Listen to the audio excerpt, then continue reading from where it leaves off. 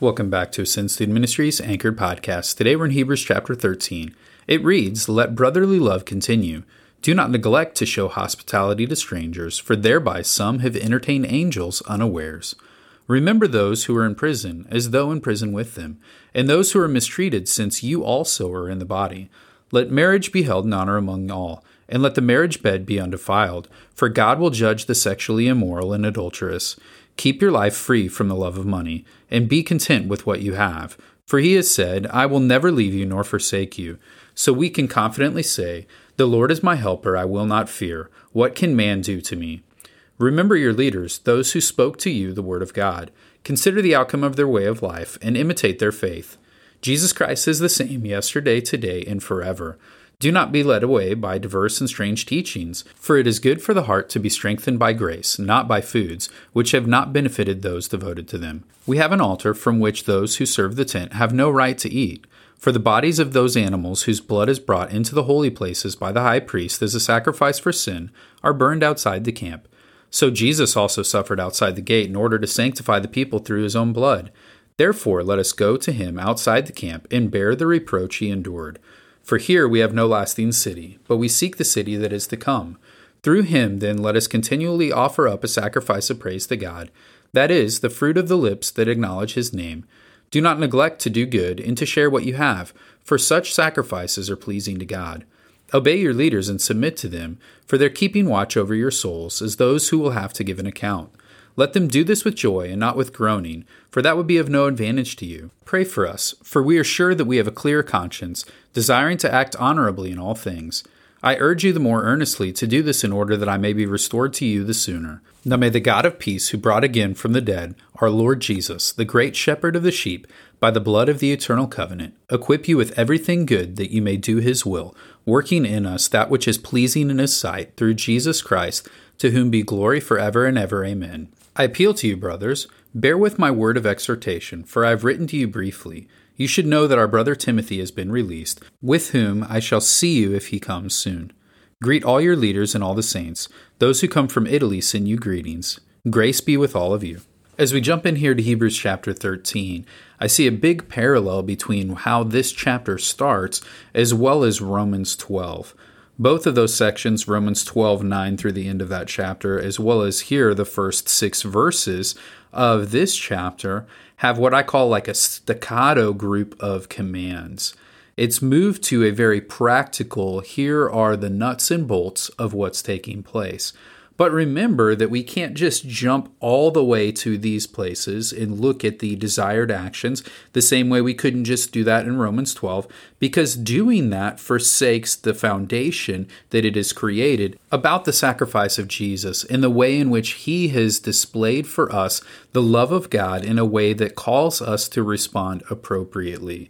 So here in Hebrews 13, as well in Romans 12:9 through the end of that chapter, we have these list of desired evidences of a response of God in our lives. The first of these, to let love continue, brotherly love specifically, to display hospitality to others, to remember those who are in difficult situations, such as imprisonment or suffering, and then to be sexually pure and to be set apart from the way in which the world has displayed itself, specifically in regards to the love of money.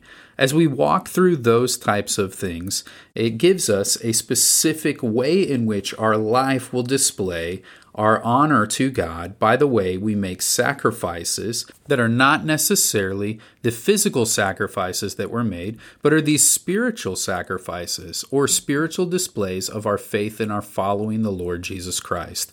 We see that continue in verse 7 with the way in which we respond to our leaders, as well as the way in which we adhere to the truth of the gospel. So these things are all displayed to us as spiritual sacrifices, or the way in which we are to respond as Christians to what God has done for us. No longer do we need to make physical sacrifices because the blood of Jesus has already cleansed us from all of our sins, but we are called to still act in accordance with the commands of God. And so we need to understand that our life should progressively grow in our ability to respond to God appropriately. We display that as we live out our faith each day. But let us not forget the warnings that the author has given us here in Hebrews, that if we put these commands into a checklist mentality, that we can end up being just like the Old Testament believers who were doing the actions without having the appropriate heart attitude toward the Lord. So we can walk through our day saying, yes, I have loved others. Yes, I have shown hospitality, etc., etc., etc. We can do those things, but without the right heart attitude, without the right and proper focus, we're not actually doing the will of God. But instead, we are feeding the bondage of sin in what we could consider a very moral way. And so as we think about this today, hopefully we understand the way in which our lives should display to God our understanding of what He has done for us, that we respond appropriately to the way in which He has revealed Himself to us, and that our life overflows into a life of obedience to Him.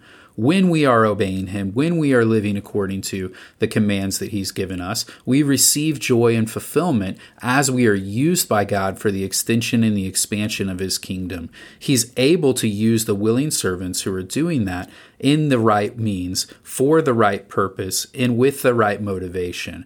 As He uses us in those situations, we see the way in which the sacrifices that we make are rewarded and are turned into opportunities for us to represent Christ in all the places that we go. And so hopefully that helps us to anchor our faith today in the fact that we're able to respond to God for what He's done for us.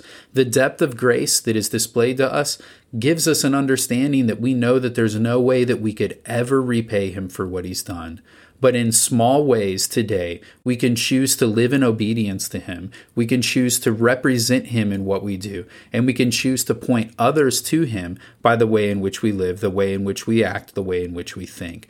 And so may that be present and may that be true in each of our lives today. As far as a question from this passage, there's two that really just jump off the page for me. The first one is, how have we entertained angels unaware? And the second one is, what's going on with Timothy here at the end? I'd love for us to focus on the one about Timothy because I think it displays for us some important hermeneutics or principles that we use as we study God's Word. Here we have Timothy mentioned in verse 23, first time in the book. We don't really know exactly what's going on. We don't have other places that we can corroborate what's being said about this. But as we look here in the context and as we think about what the writer of Hebrews has been talking about, I believe we get a hint at what's taking place in verse 3. It says, "Remember those who are in prison as though in prison with them, and those who are mistreated, since you are also in the body." I believe that that verse has a very much great significance to what's happened here with Timothy. We don't necessarily know if Timothy has been released from prison, or if he has been released from an obligation, or if he has been released from some sort of a hardship. But in some way, he has been set free from what's taking place and is now going to be able to continue what he was doing as far as his ministry. This book, this chapter specifically, have focused on the way in which we endure the hardships, the persecutions, the sufferings, so that we can understand how we are experiencing God and representing Him to others. With Timothy here, we don't know the specifics of what's taken place. It's not written in the scriptures. There are many people who think he was imprisoned. There are other people who think maybe he had some sort of a vow that had taken place that he was now released from and able to move on with his life in freedom. But whatever the case is, Timothy is mentioned here specifically by the author of Hebrews as an example of what's taking place in the rest of the letter. There are no other specific individuals that are mentioned here in this greeting. So his situation must have something to bear with what's been talked about. And I believe that the people who would be receiving this, at least initially, would have had an understanding of what took place with Timothy's life, and that would have given them greater clarity on what the author of Hebrews is talking about. But for us today, we need to understand that this is a situation where we won't know all of the answers, so we should not hold to it too dogmatically, but instead should understand the way in which Timothy can represent what we have just learned about in a specific sense. By being now freed up from whatever this burden was, he is once again able to be used by God. So whether we are in a situation where we're experiencing hardship, mistreatment, suffering, or other things, in those situations, we are representing God with how we respond. But when we come out of those situations, it's a new opportunity for us to choose to follow and display for before the Lord, our obedience to him as we represent him to the world around us. Now, certainly you could have looked at any of the other questions that popped into your mind. I know that one in verse 2 is very much entertaining to look into. How have people been feeding or showing hospitality to angels without that being aware? It's just a crazy thing to think about. Whatever it is that God is sparking your curiosity about here in this chapter, focus in on studying that. Dig into that deeply. Understand in a greater sense what God's word is saying. Answer those questions in your life that you might be able to display to him a greater love, a greater obedience today than you had yesterday. As you endeavor at that task, know you are loved. You